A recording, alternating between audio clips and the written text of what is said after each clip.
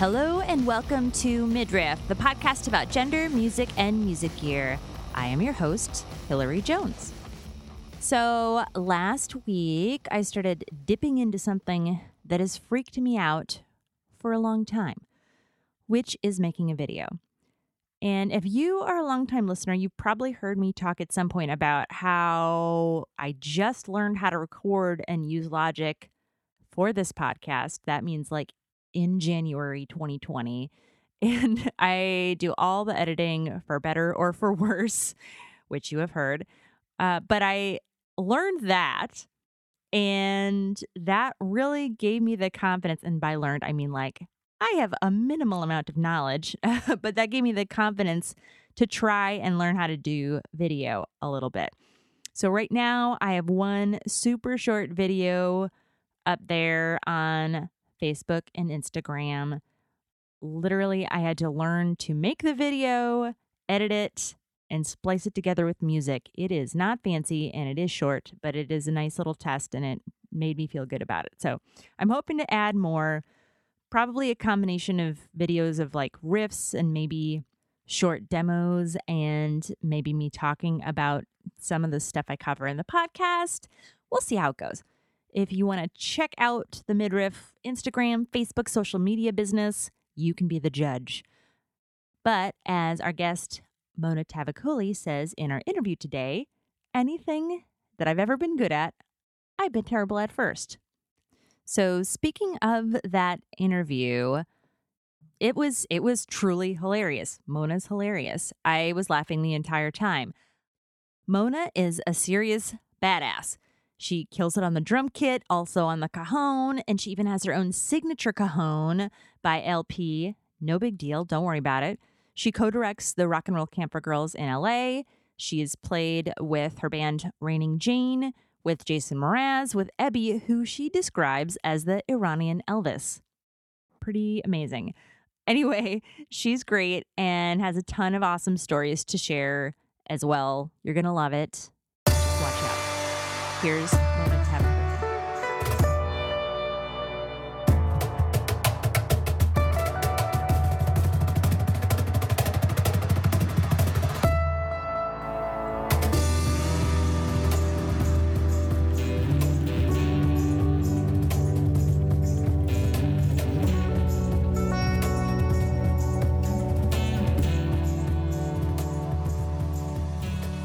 Mona, welcome to Midriff.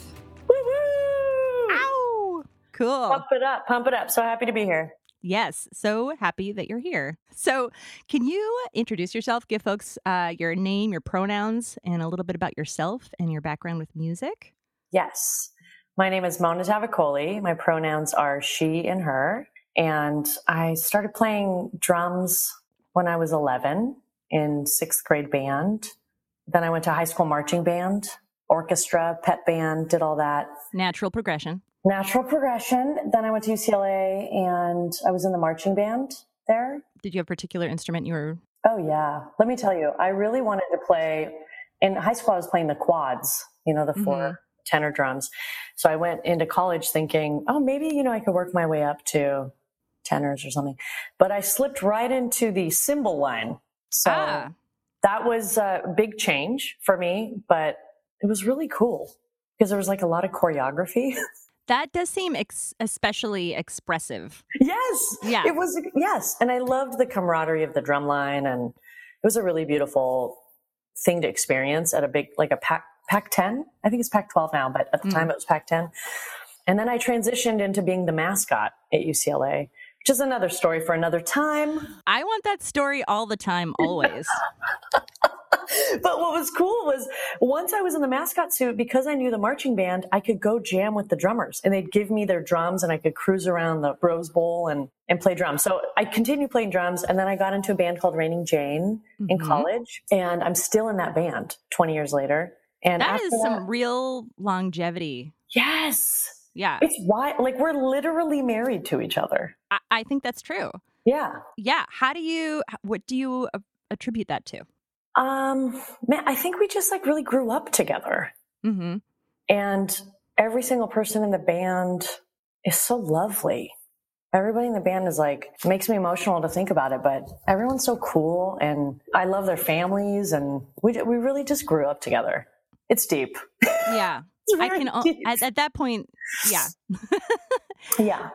And also, I think what helped us stay together also is that we started Rock and Roll Camp for Girls LA together. Mm-hmm. And so then our purpose sort of shifted from like playing music and shows and trying to sell merchandise and record to then using all the skills and the friendship and the community to then create a space for other people to have that.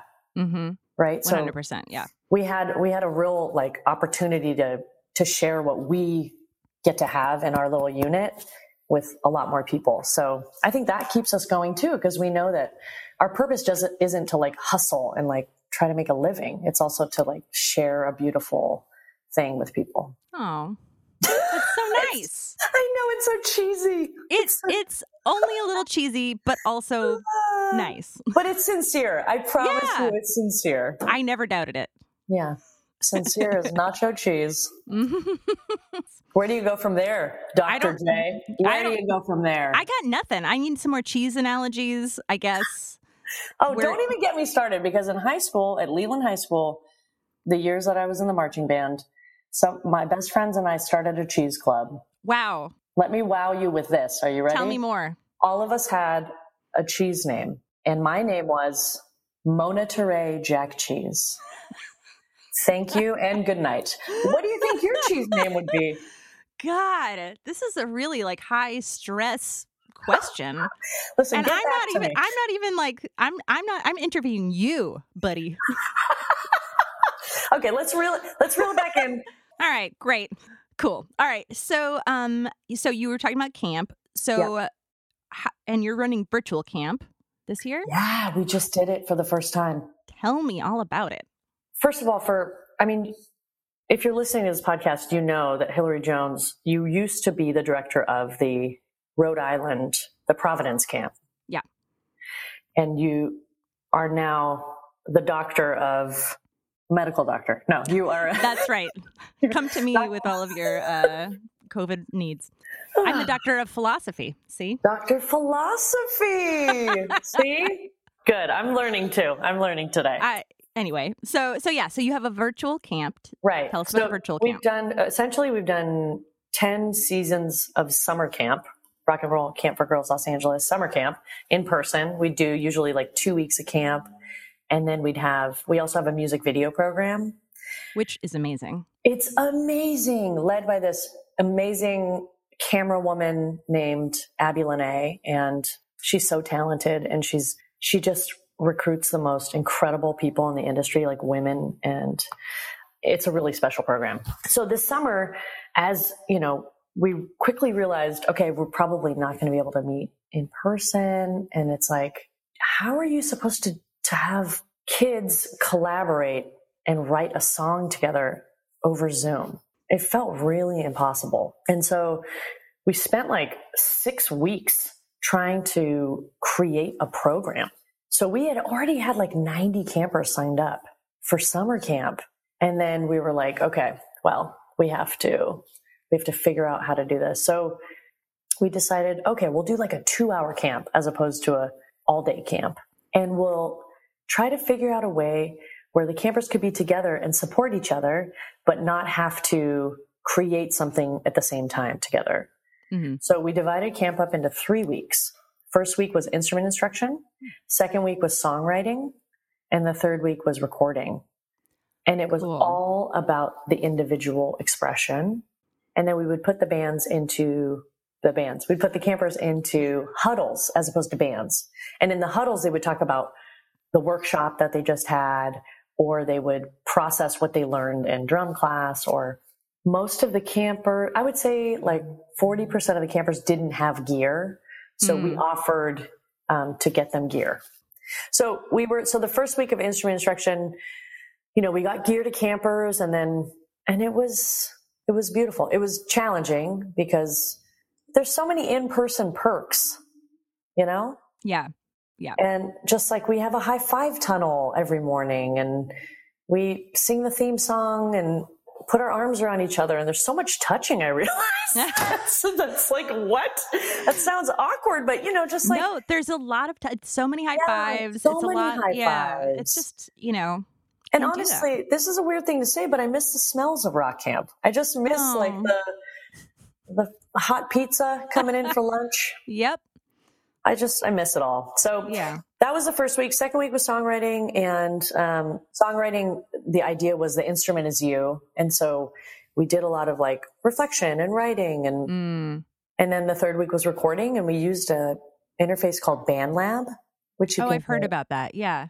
Which was great. There's no paywall. So we knew that the campers, if they're using their iPhone or they're using an iPad and different devices. And so it was great. I mean, this is now, I've had a week off of camp, and it was 22 days nonstop. We did 3 weeks back to back. So it'd be like training, camp, showcase, training, camp, showcase. But I'm so proud of us. I'm so happy that we did it. We learned so much, and it just deepened our operating system. Totally. Yeah. That makes a lot of sense. So anything else exciting going on during the pandemic? What's happening in your world? Yeah, that's a great question.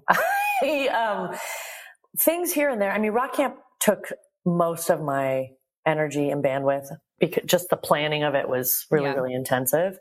I've had a few gigs. Like I had cool. Like virtual or actual? Both. Cool. A lot of like requests for video content, and which has been really exciting because that's not where I've ever spent any time. Mm-hmm. But I did do a drive-in concert in June where 50 cars came into a parking lot, and I was put into a band with like serious all-stars. It was so cool. And we did just some like classic songs, and we had a rehearsal over Zoom. Oh my God. I just don't know how people do it. Yeah, totally. Yeah, totally. But we all came together, and people were in their cars, and it felt like, and we were they came with a measuring tape and measured us 6 feet apart from each other. And wow, it felt like a kind of thing. Like I felt like I was on the moon or something. Mm-hmm. There's no real feedback. People are honking and flashing their brights, and you're like, what? What is happening? Wow. I've heard of people of those types of events happening. I haven't been able to attend any, but that sounds super weird and awesome. Yeah, super weird. And it's also weird because sometimes TV stuff gets recorded a long time before it gets aired. So I was on Sesame Street in December with obviously right. I mean, serious dream come true, and it was with Sarah Bareilles, which is one of my best friends from UCLA, and she had Chaska and I. Chaska is also in Raining Jane. We were her band for the Not Too Late show with Elmo. And that was filmed in December, and it just got aired in July. Oh, I'm going to go watch it. Oh my gosh. It's so precious. It's so precious. Sarah does a duet with Big Bird. Oh. Dude, it's so great. I am 100% showing my child this today. Yes.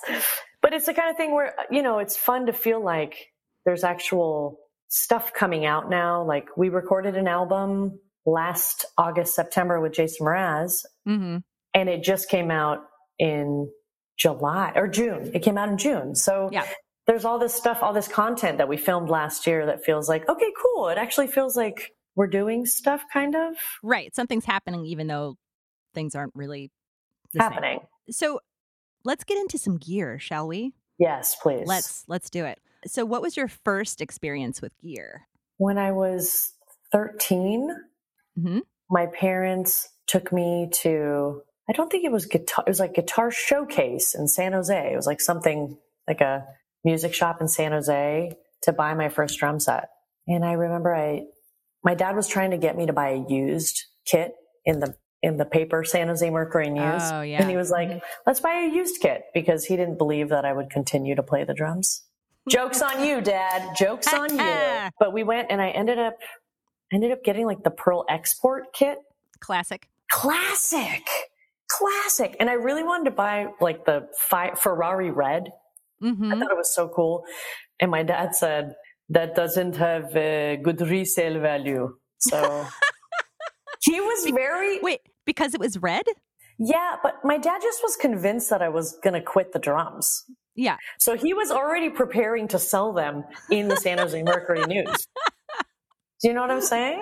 Yeah, I appreciate that he was there to get it for you in the first place, but also Yes. maybe not super confident in the longevity. Did you have a history of not following through with new things? Or? Yeah, I think my parents I'm not calling you out. I'm just saying. No. That's, very insightful. I wanted to do everything. I was like, oh, I want to do gymnastics and I want to ice skate and I want to play tennis and I want to be a basketball star. And I always was very I want to do all the things. And my parents would be like, okay, we're in America. Let's do all the things. Mm-hmm. And so they put me in all of it. And then I would always hit a wall. I would always hit a wall where I'd be like, it would be hard for me or I wasn't natural at it. And so I would be like, I don't want to play tennis anymore. Because I was like, there's so much running. Up and then to the side. Who could have predicted? Honestly, who could have predicted? And it was same with ice skating was I got to a level where I could skate forward and that felt like enough. Once it was backward stuff, I was like, no, I feel like I did ice skating. That was great. And same for the beam gymnastics, I could walk the beam. And then once I fell on my crotch and I was like, I feel like that's enough gymnastics. So the drums and basketball ended up being the two things that they actually didn't have to sign me up for. I pursued myself, and then really I loved them both. And either I was going to be in a rock band and tour the world, or I was going to be the first woman in the NBA. Yeah. And we all know how the 5'2" story ends. You're It's fine. It's fine. Mm-hmm. I mean, it's not that it's not possible. True. Well, the WNBA it wasn't around yet. It didn't exist. Yeah. I didn't have, I didn't know it was possible. But this is great. Now I know I was a quitter growing up. Thanks for the clarification. Aren't you glad you came here? Yeah. This has been great. You're welcome. Doctor of psychiatry, perhaps? Psychology, actually. Oh, psychology. Yeah. Incredible. Anyway, yes. Yes. Psychology. Amazing. You said philosophy. So I said, that's what they call a PhD, as a doctor of philosophy. Oh. But technically it's in psychology. Incredible. I'm learning so much. Thank you for having me. We're learning together. This is a learning space. Thanks for being here. Thank you. So that was your first drum kit. That was my first year, and I still have that drum set. And I've donated it to Rock Camp, so I get to see it every summer. That's amazing. So it's still a great kit. Wait, did you end up getting the red kit then or not? No, dude. No, it was black. Yeah. But don't worry. Since then, I have a sparkle kit now. I have a black matte kit. Wait, tell me about those kits. I want more. I mean, I want the colors. That is probably the most important thing, but I guess other things are important too. I am craving a really vibrant kit, but mostly I play cajon now, or percussion, mostly in the gigs that I have, I'm playing mostly percussion. But the sparkle kit actually is an amazing story because I was using this export kit and around 2004, Raining Jane we started booking our own tours and we were touring colleges around the US of A. And I realized, you know what, I got to save up and buy a new kit because I think we're professional touring musicians now. The Pearl Export maybe isn't the road warrior that one might anticipate it. Right. And so I was like, I want to save up and get a DW kit because that was the dream, drum workshop. Are you kidding me? And I started, sort of looking around, and I got on this gig to do a women's drum circle CD at the time. Don't worry about it. Times have changed, but at that time, and it was actually an 8-track. Yeah, it was with the great Christine Stevens, who's an incredible hand drummer, percussionist, facilitator, and I ended up meeting an awesome woman named Cynthia who was playing flute on the gig, and we're talking, and I'm telling her about my dream kit, and she's like, "DW," and I'm like, "Yeah." She's like, "Oh wow." So let me reverse a little bit. Okay. For my birthday that same year, my best friend Chaska, who's in Raining Jane, organized a fundraiser for me. And this is before Kickstarters and GoFundMe's and all that stuff. And she sent a letter to all my people, like got my address books, sent letters, and then everybody like contributed. And on my birthday, my mom and dad had gotten me a suitcase for tour because it was our first big tour. Mm-hmm. And they got me a suitcase, and Chas goes, "Your gift is inside." And I unzip the suitcase, and it's like 75 letters. And I opened one. It was like, "For your dream drum kit." Oh my God. And I cried and cried. And it was like the craziest people contributed. It was like not just my best friends and my parents. It was like my best friend's parents and my friend who was in dental school's friends that I'd met. Like, here's $5, like get your dream drum kit, whatever. Oh my God. Anyway, I have chills. It was like one of the most incredible moments of my life. Then I'm telling this story to Cynthia at the Women's Drum Circle CD recording. Mm-hmm. And she goes, "Oh my God, DW, that's amazing. I'm not going to give you money, but I know somebody who works there." Perfect. And I ended up meeting the most incredible person. And she gave me a tour I got a tour of DW, and she like helped me find and pick my dream drum set. Oh, it was like full circle dream come true. Yeah. And I still use that kit. What a great story. Oh my gosh. God. And now I'm endorsed by DW in Latin percussion, which is under the same house. I mean, can you believe that? I'm going to burst into tears. Yeah. I'm going to cry all over this microphone. Dude. That's wild. It is wild. It's wild. Yeah. And they are a family run company, and they're so good to their artists, and they're so good to their employees. And they're like an hour away from me in Oxnard, California. I mean, total dream come true. That's amazing. And a testament to how many people love you. Cute. I'll take it. Yeah. No, I mean, that's beautiful. Thank you for saying that. I feel very lucky. Yeah. That's great. And congratulations on inventing Kickstarter. You're a delight. Right back at you, my friend.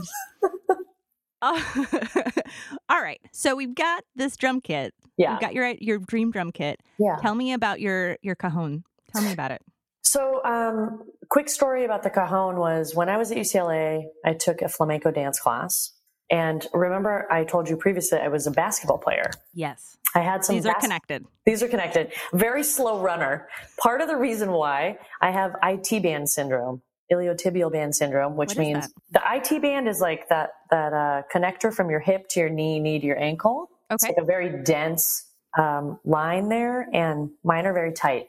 So what happens is when I'm exercising a lot or running, they agitate the patella. Science, everyone. Yes. So I have some knee stuff. So I'm doing flamenco. There's a lot of pounding with the flamenco heels. And I realize that old injury is getting inflamed. Mm-hmm.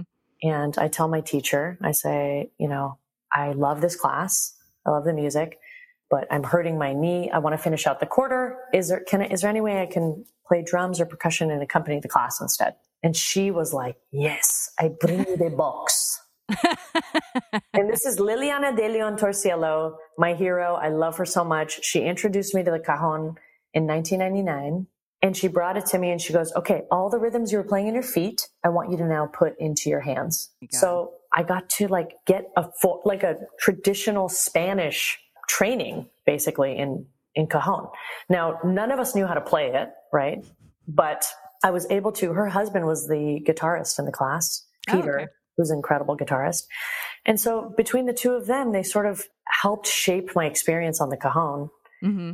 And then quickly she was like, "You should be in my dance company and come play cajon. And sometimes you can get up and dance with us." And it was so cool. On the job training into flamenco rhythms. Yeah, that's amazing. And then two girls came to a recital of the flamenco class, and they saw me play cajon. They found out what dorm I lived in, came and found me and said, "Hi, are you the girl that was playing the box?" And I was like, "Yes." And they said, "Do you also play drums?" I was like, "Yes." "Also, who are you?" And they were like, "We're Amy and Jessica, and we're going to start a girl band. Do you want to be our drummer?" And I was like, "What?" So those two girls are not in the band anymore, but they are the ones who started this group. Nice. That was originally called Chrysalis, that became Raining Jane. Mm-hmm. And that was in college. Wow. Totally wild. So the cajon adventure began with flamenco, And then when Raining Jane started actually playing, the girls for my birthday bought me a cajon and said, can you see if you can adapt it to pop music, our folk jams. And nobody was playing the cajon at that time. It was 20 years ago. Right. And so every time I would play it, people would be like, what? They'd lean in. They'd be like, what is that? And did you make that? Did you invent that? And I was like, no. And then I could tell people, like, educate them on, this is from Cuba and Peru, and it came to Spain from Paco de Lucia. And it felt like a real part of my story of sitting on this box. We just started touring, and it became a bigger and bigger part of the show. It'd be like one song, I'd come to the front and do it. Then it became 2, 3, 4. Half the set became cajon songs. And then I would start getting hired to play cajon. And then, I ended up meeting this man named Michael Kotzen, who is a beautiful craftsman of the cajon. And he reached out to me and said, hey, I'd love to do a signature cajon with you. So he helped me develop my first signature drum. And then years later, I got signed to LP, and they said, we'd love to do a signature drum with you too. And then I got to, with them, design another drum. And so it's called the Empty Box, which it's literally an empty box, but my initials are M and T. I get it. Thank you so much. Thank you for getting it. Because it's so important to me that you get it. I'm here with you. So I've been, what I really wanted to do with the cajon, with both Michael and LP, was create a cajon that when people sat on it, they got those tones, like rich bass and the snap of the snare, because I was trying to replicate a drum set, Right. I wasn't trying to play Peruvian style cajon. I was trying to make a cajon that replicated a drum set, because that was the perspective I was coming from. And what does that take, like in construction? How does one do that? Well, a lot of the flamenco cajons have strings in them. Peruvian usually don't have strings in them. The signature part of my cajon is really like there's 3 holes on the side. Yeah. And the idea behind that, it's beautiful aesthetically, but it was that I wanted to have a lot of bass. So I thought, maybe if I designed the output part like a subwoofer, right? Maybe like the low end will have a bigger hole. And I don't know, the physics of like hitting a drum and like letting the sound vacillate between the 2 sides, and then it comes out, right? Yeah.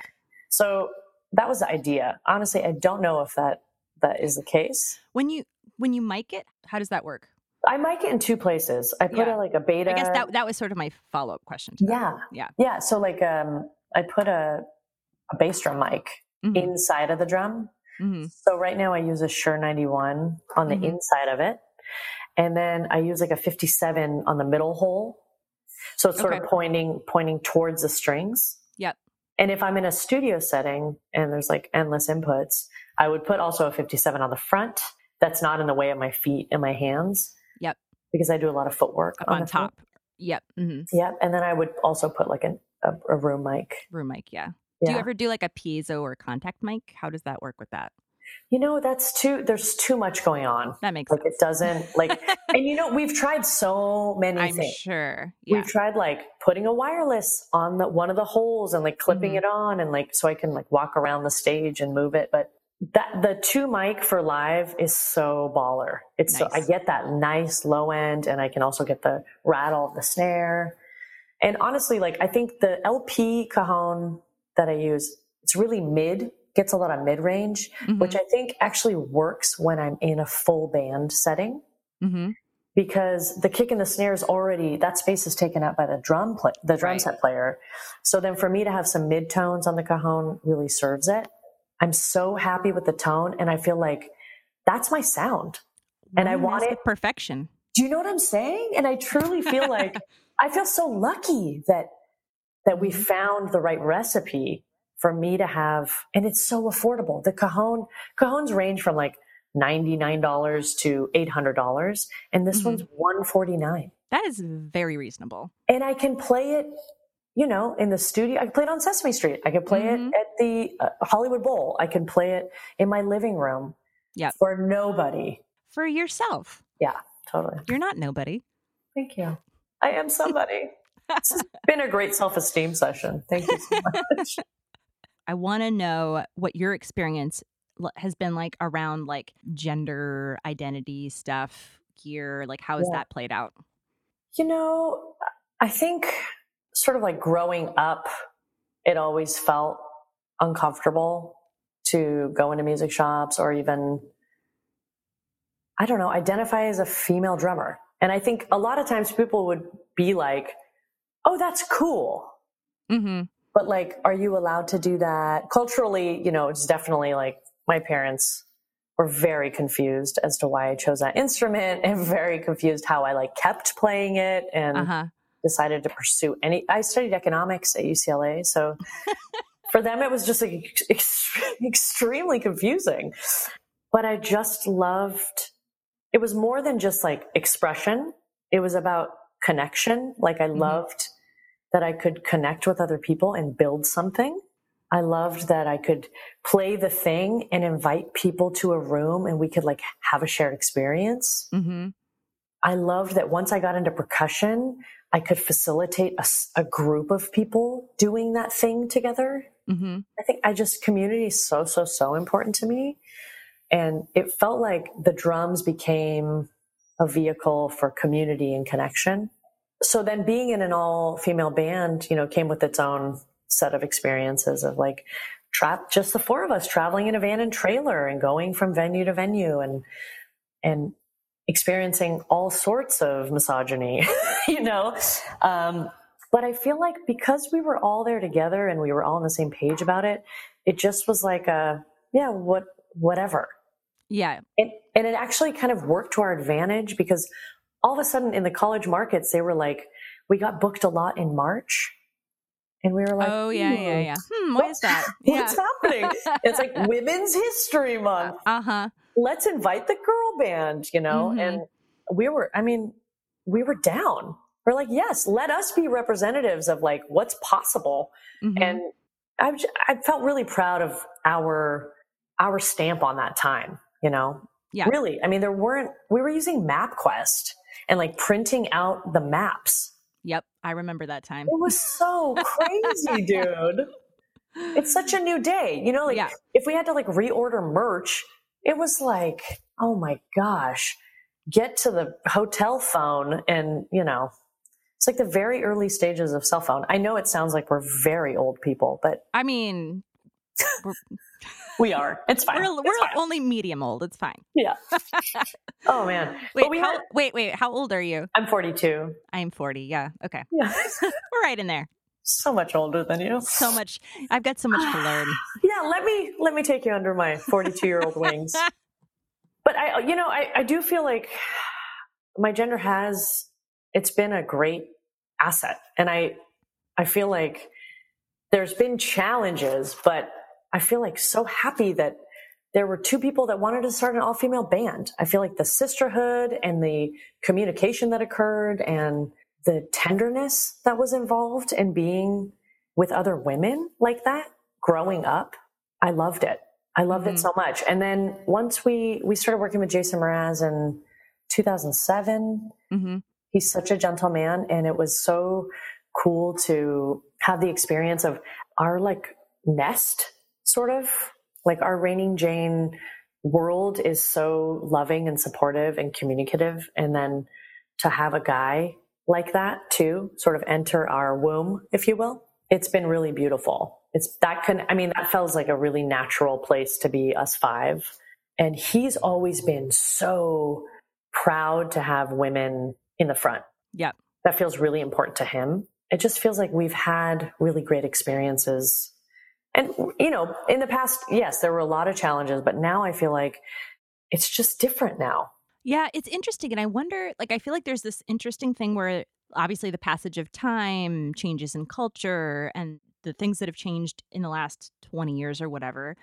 But also I feel like there's an interesting dynamic where when you get to play with people who are a little more popular, you end up with this being able to curate your experience a little bit more. Right. And so sometimes I wonder how those two things interact with each other.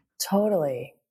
I'll tell you, I started playing with a very famous Iranian artist named Ebi. He is like the Elvis of Iran. Like, if you are Iranian, you know who this man is. He's like a major pop star. And my friend is his production manager. Oh. And he said to me, hey, would you ever, be interested in playing Persian music? I was like, well, I don't play traditional Persian percussion. Mm-hmm. He's like, no, I think just like do what you do and come and let's see if there's like a match there. I was so nervous. I was so nervous because, even though I love my Iranian culture and I was born in America. And so I don't have as deep of a connection to that side of it. And so I came in and it was like a really big deal. He brought in 2 women to his band, and that's the first time there were women in his band. And the other woman is also Iranian, and she's she's a master's in piano performance. Like, she's a brilliant piano player, and she also sings. So then we became the backup singers, and she was the second keyboard and I was percussion. It was really, really intimidating because it's a very male dominated world. Even though now I'm on stages around the world with Jason, and I feel like I'm really like a proud woman playing percussion, and I have my own cajon and all this stuff. It still felt like, oh, am I allowed to inhabit this space? Am I allowed, even though I don't play traditional Persian percussion, and I'm not it just felt like so much stuff came up for me. And are people going to judge me because I'm a woman that spreads her legs on a box and goes to town? Yes. I go to town. I realized like all my like old cultural shame, all my guilt, all like for choosing drums, like all that stuff came up again. And it was like, okay, I started, the first couple shows, I was very nervous. And my aunt told me, she was like, either they're going to love you or they're going to hate you, but you have to be you. You have to do the thing that you've been doing for 20 years, or it's going to be, what a shame, So I took her advice and I just like went to town, and then everything started changing. And I got so much love from my Iranian brothers and sisters. I got so much love, and I felt like I got to reintroduce myself to my culture, and now I'm like learning so much about Iranians all over the world because he tours all over the world. And the last show I played before quarantine was March 7th in Saudi Arabia. The show was broadcast live in Iran.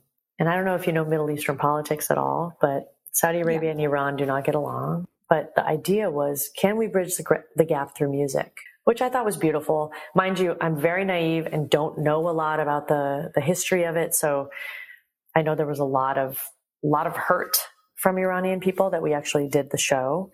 But I'm learning a lot about it. But during the show, Ebby said, he introduced me and the other woman, and very proudly. And he said, I hope that one day Iranian women can play on stage. And I just teared up. And I guess I didn't know that part. Women can play music, but they're not allowed to perform live unless they get written permission. And I think it's from the government and the venue. And like, there's all these things. And I'm just sitting there on stage thinking to myself, like, what if like my parents didn't move from Iran to the US? Right. What if my parents really put their foot down when I was 11 and said, this is not your instrument. You're going to play the flute, which they really wanted to do. What if I didn't have enough tenacity to be like, no, I like want to do this thing. Like, who would I be right now? Like, I really don't know. You'd be playing basketball by yourself. I'd be the first woman in the NBA. Okay, Hillary? That's what I would be. Well, aren't we glad we didn't have that future? Honestly, I'm so slow. Let's remind everyone here. I'm so slow. But it's really emotional to think that because now I'm playing with the great Ebby, that I've gotten to have all this reflection and gotten to connect with my people, That's amazing. Yeah. Never in my life did I think 20 years ago, like, I would have a signature cajon and I'd be running a beautiful social justice space with my best friends, and I'd be on tour in the Middle East, and I was on Sesame Street. Like, what are you talking about? Gina Davis, somebody tell me. It's really cool. And you know what? And if it ended today, I think I would be like, wow, cool. Now I'm going to start training for the WNBA. You're going to train for the WNBA and also become a professional economist. Thank you. Yes. I mean, that's what the world needs. One more economist. That's right. So as far as gear is concerned, so you talked about your first experience in purchasing your drum kit Yeah. when you were growing up and then getting your next drum kit in those spaces where you're acquiring gear or whatever. And obviously I know you have a lot of sponsorships now too. Yeah. So I'm wondering like what's working, what doesn't work, like what's happening? Yeah. It's really changed for me a lot because I have these great supportive Yeah. endorsements they're so generous with me, and so yeah, it's a very, very different experience. I still have to go into Guitar Center once in a while for rock camp. And in general, I've had great experiences. Guitar Center has been such an incredible support, but I've been able to see how they're actually trying to change the foundation of how they operate as customer service representatives, And I mean, they had like, what do you call those? When they bring people together, focus group. They had a focus group like 10 years ago when we were starting rock camp. And we got connected to them, and they were like, how's your experience been as a woman going into Guitar Center? We were really honest with them, and they've been so supportive of girl camps. Did they ever support you guys? We had a weird experience with someone involved with ours, so we did not make that connection, but I have seen the growth with the company over the years, which feels very significant. And I think at first people were just like, I don't know, like prove it. Totally. Well, they had a woman named Laura Taylor who was and she's no longer with them, but she is still total supporter and advocate for rock and roll camp for girls. And now they have all these women that we're dealing with directly that are in full support of the opportunities we're trying to create for girls to feel good about themselves. And it's like, put your money where your mouth is, and they're doing it. They're doing it for us. So, when I still go, sometimes I feel like, I don't feel comfortable in those gear shops because they're loud usually with a lot of dudes that just want to like shred, But for the most part, I've had in my more recent years, it's coming from like a facilitator of camp, not like I need to buy a piece of gear for myself. So that's been my experience. Yeah. I mean, I really do think that like it's been a really interesting shift to watch over the years as that's been happening. Cause I remember when their connection with camp first started and feeling like, I don't know, like, but then I think that really like, if you look at the marketing and things like that, like it does seem like that there has been a really concerted effort. I don't know where they're at right now. And I mean, I don't know where anybody is right now, with companies, but like I have appreciated seeing that at the very least for sure. Yeah. Well, you just hope that it's forward. Right. With that, I guess when you think about camp and like when the campers come in and what do you see as their general like connection to or experience with gear? Well, it's all over the map, and I think the younger girls, they just want to like hit stuff, just like go for it. And then as they get older, they get a little bit more self-conscious. Did you have that experience? Yes. Yeah. It's so strange. And like the younger girls want the Daisy Rock guitar. They want the butterfly in the heart. And then the older girls want like the vintage looking, like this feels more legitimate instrument. I guess with the tech side of stuff too, we're finding that we want to be able to offer more opportunities for girls to work with a soundboard and to have more experience with like setting up a PA. Not being afraid. Do you do workshops on that? We do. Yeah, we do. We have an amazing front of house engineer named Allison Smart that actually helped facilitate the recording week for us. Oh, cool. We played games like, what's that sound that she would record from home? It's so good. I mean, these are ways that we made Zoom work for us, Yeah, totally. But, she would show like a console and be like, what do you feel like when you look at this console? And campers would write in the chat like, overwhelmed, scared, like, what is it? Things like that. And then she would sort of talk about once you know kind of these three things on the board, then you'll know every board. We also have like a group of roadies that are phenomenal. And it's, of course you've been in the rock camp space, it. So it's about seeing women move gear and set up gear and all that stuff. So I think the tech side or the production side is the part where I feel like I want to expand our program because it feels like there's clearly room for, gender expansive youth to get into it. Yeah. Did you ever do one of those like roadie Olympics? I know some camps do that. No, we haven't either, but I am just thinking about it now and how amazing that is. We did do a Southern California Rock Camp for Girls Olympics, and there were some roadie elements. Yep. It was like, can you untangle this cable, and can you, do the wheelbarrow? I don't know. I mean, we did it one time, and it was so fun. That's so good. Yeah. Anyway, I feel like everyone should have a roadie Olympics because those are some real skills. Honestly, once we can touch each other again. So you had written in your bio that you listen to a lot of Pema Chodron. Yes.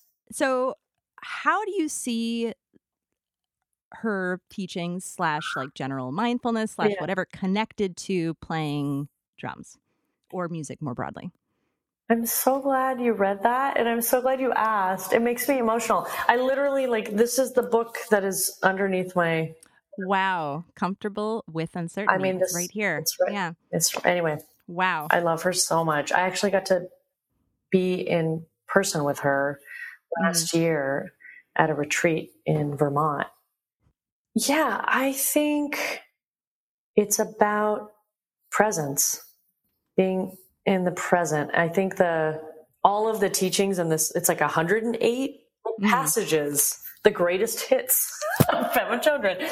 And, when you boil every passage down, it's like you're going to be glued and unglued in the present moment, in habits, in frustration, in horror, in delight, and finding the middle path to whatever that is, and there's so many highs and lows being a freelance musician. So many highs and lows being a human on planet Earth. And here we are. Yes. And here we are. And we're finding the shitty YouTube comments or getting to play the Hollywood Bowl and the diversity of those two experiences, and knowing that I have to come back to the center and just I want to play music because it's coming from my heart and soul, not because I'm playing the Hollywood Bowl, and not because somebody on YouTube thinks I'm terrible. Mm-hmm. It's the finding the middle road and being present in that, and also refraining from reacting, because it's so easy when you're a passionate musician or passionate human being and there's so much garbage happening to want to react quickly. Mm-hmm. And through my reading and studying of Pema, it's she speaks the language that resonates with me, which is just refrain and take a moment and really figure out why you feel that way. So it's helped me a lot. And I think in music, it's the same. It's when you're trying to write a song, for example, it's really easy to be well, this is terrible, and stop. Or we're done. Yeah, kind of. It's really easy. Yeah. I think going back to the earlier part of the podcast where we were talking about, did you, stop a lot of stuff? Did you quit a lot of things? And yeah, it's true. When things get hard, it's really easy for me to be that's okay. I'm going to go over here. Yeah. But now it's this is a life I've chosen, and I love it. And so how do I keep working through those places where I feel this is terrible? But anything that I'm good at, I've always been terrible at. There we go. Yeah. Yeah. So you have to be terrible first. You have to be terrible. And I really come from a beginner perspective too, of I'm just going to choose the loving path. And really, truly, kindness has no enemies. And that's a mantra that I live by of, Dalai Lama says, choose kindness whenever it's possible. It is always possible. So blah, blah, blah, hip dip city. Hip dip city. I encouraged it. So yeah. Well, thanks. I take responsibility. Are you down with the Pema, or what's your connection? I am not a big, I'm not a mindful person. I have dipped into the Pema. Okay. Put a toe. I've dipped. Put a big toe or a tiny toe? Pinky toe? Medium. One of the middle toes. Middle toe. Wow. The longest one, huh? The long one. Wow. Yeah. Incredible. All right. So what else is coming up for you? Do you have anything else lined up that people need to know about? Yeah. Great question. Well, we're going to probably do a backyard show with Ebby, a live streamed backyard show with Ebby. Nice. We're going to continue. we did a pre-recording for like a Kelly Clarkson show with Jason. We're still promoting the new album, which is cool. All my tours got canceled for the fall. Supposed to be in Australia. No. And total bumski, but we're going to we have a rock camp meeting tomorrow. So we're going to start talking about, can we do a ladies rock camp virtual? Maybe. But I want to just keep being a student right now. I want to keep taking advantage of the time at home, isolated with my gear. I bought a interface. Oh, cool. And I bought Logic. And yeah. So I'm learning. I'm trying to learn. So I'm just going to try to keep being a student and showing up and hopefully, when things start to change, that we can just keep rolling into the next discovery. There you go. Yeah. No, I feel like this is such a good time for learning, and I feel like it's inspiring to see so many people like living into that a bit, like where it feels like it's not going to be this time when everyone's just in despair, but it can also be a time of growth a little bit. Totally. Absolutely. That's how I'm trying to look at it, at least. Yeah. But, yeah. How can we help folks stay in contact with you, get in contact, learn more? Yeah. You can go to my Instagram page, Mona_Tavakoli. And I have a Twitter account that I barely use. Great. And don't we all? Yeah.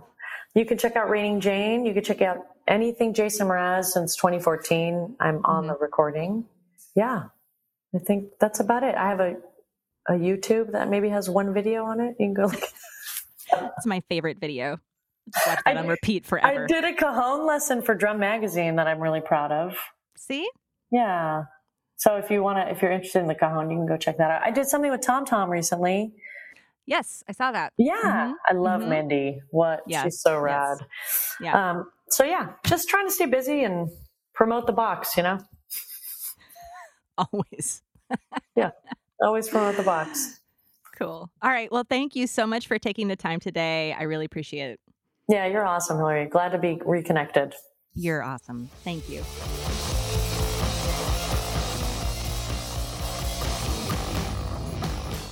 What a fun interview. Thank you, Mona, for taking the time to chat and discuss all of your NBA aspirations and more. There's still time, buddy. Get in there. You can do it. I also want to, what seems unrelated, take a moment to say that I am in solidarity with the protesters in Kenosha, Wisconsin, and those around the country. It seems like the news there just keeps getting wilder, and I hope that there's pressure to make some real change around policing in the U.S. I know this keeps happening over and over again. It should not happen again.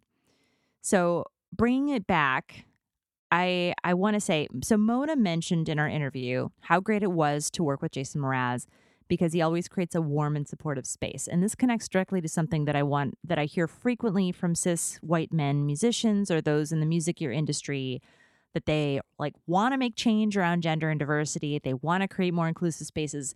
They want to hire more Black, Indigenous, people of color, LGBTQ folks, cis women, but they don't really know where to start.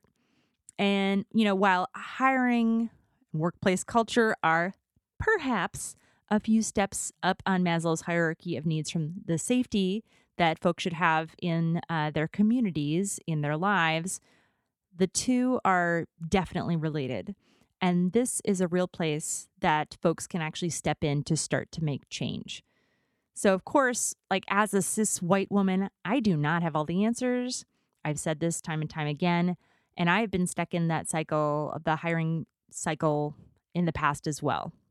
And I will say it, took concerted, intentional effort, and it took the support of many women of color for us to get out of that.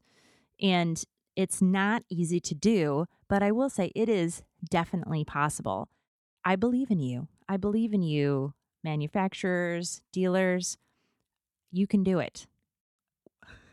With that, here are a few tips for you or your company for how to get started. All right, so first, you want to get clear on your values. So what is your company's mission, your vision, your values? Do these things communicate well to your current employees, your future employees, customers, the world? Do they know what you're really about? if these things are important to you, and let's be clear, anti-racism, anti-sexism, anti-homophobia, etc., if these are something you care about, you need to communicate them to folks. And that will also be represented in everything else that you do. That's what values are for, right? So they'll help you make decisions around your policies, around your training, around your hiring. Everything that happens in your company is based on your values, right? So it's super important. Number 2, you need to start with trust. Trust, as I mentioned in the last episode, in episode 14, trust happens at the individual, employee, coworker level, at the workplace level. And it's super important for folks to be able to have trust in the ability to have complicated, hard, uncomfortable conversations. And if they don't have that, you can't really get any of this work done. So that's super important. Does it mean you might have to have more icebreakers? Maybe. Employee karaoke sessions? Probably. We'll see. But I promise it will be worth it. It really, really will. 3, workplace culture, right? It's a lot of those things that you don't even know that they're happening, right? So like, do people like working for you? Do they like working with each other? How do folks in the workplace communicate? Who takes notes? Who makes decisions? Who cleans the kitchen? Who orders the catering, right? These are all important questions to think about. How are coworkers, similar behaviors treated similarly or differently? And, who's taken seriously? These are all important things to think about. And even though they might seem small, they can have a really big impact. 4, your policies. Your policies really tell the story here. So I'm going to go through just a few examples of what this might look like, but they are just one of the ways that you can communicate your values to folks. So, do you have generous parental leave policy? Do you have a flexible work schedule? Does your office have a secure private place for parents to pump? Do you provide bus passes or other transportation support if someone doesn't have a car to get to work? Do you have health coverage, even if it's just a stipend? Do you have support for professional development, tuition reimbursement, gender-neutral bathrooms? What happens when someone messes up? Are they just like, do they get the boot? How do you treat them? What's that process look like? So, there's so much I could go on about that. This is just a sliver of the ways your policies can communicate your values, but it makes a big difference for folks who are determining whether or not they want to work with you or whether they'll trust you. 5, training. So I do a ton of training and I think about it all the time, but let's be clear. If your values, policies, workplace culture, and management do not support this work, all the training in the world probably won't help you very much, right? So it's very important that you can figure out ways to use training that's effective, that folks are on board to do it, and that you have ways that it is being supported continually throughout the year and beyond. 6, audit your hiring process. So who hires buddies when they first start a company? The answer is most people do. The problem with white people doing this is that white people pretty much are only friends with other white people. There is research that shows this. And it's an ongoing problem. And so you just end up with white people upon white people because then you just keep hiring more and more buddies. And it's a thing that people do and it's hard to get out of it. It is not impossible. But thinking about some of the ways that this might get kind of manifested in your hiring process is important. So do you list your salary or your pay rate? Do you include educational requirements? Like, does someone have to have bachelor's to work there or not? Or is it something they can learn on the job? Do you share these values that you worked so hard to create? Do you encourage people even to apply if they don't fit all the requirements? I'll say I saw a posting from Reverb recently that did a really good job of communicating this. Do you outreach to the same places everyone else does? Do you cut people based on their language or formatting? It could go on and on and on. There are many, many, many things that you can think about here. But, we don't need to just default to what the norm is or default to our buddies because it's easy, which I know is hard to do because people are so busy. But it's important to think about it, to be intentional, and just this stuff doesn't happen by accident, right? Okay, last but not least, marketing. So representation is key. I've talked about this here a bunch, and folks on the podcast have talked about this a bunch. And I'm not going to belabor it. If you want to hear more about that, you can go back to episode 13 where I talk about the music gear Bechdel test. I do want to reiterate that it is super, super important. And once again, it is a place where your values can shine. You can make sure your representation is there in social media and marketing. And of course, the Bechdel test that I created focus on women specifically, but representation across identities is crucial. And there's that adage, you can't be what you can't see, or at least I would say it's very hard to be what you can't see. Not impossible, can be done, but it's a challenge. So all of this might seem like a lot, but is really just like the tip of the iceberg for companies. So just something to think about, a lot there, but I think that folks can take some of these or take little bits of these and get started on them at the very least. And next week, I'll follow up with some specific ideas for things that individuals can do. If you want more people to hear a midriff, please rate and review on Apple Podcasts. It really, really helps. Have I told you that you are the best? Because you're the best. Did you ever know that you're my hero? It's true. All right. Thanks so much for listening.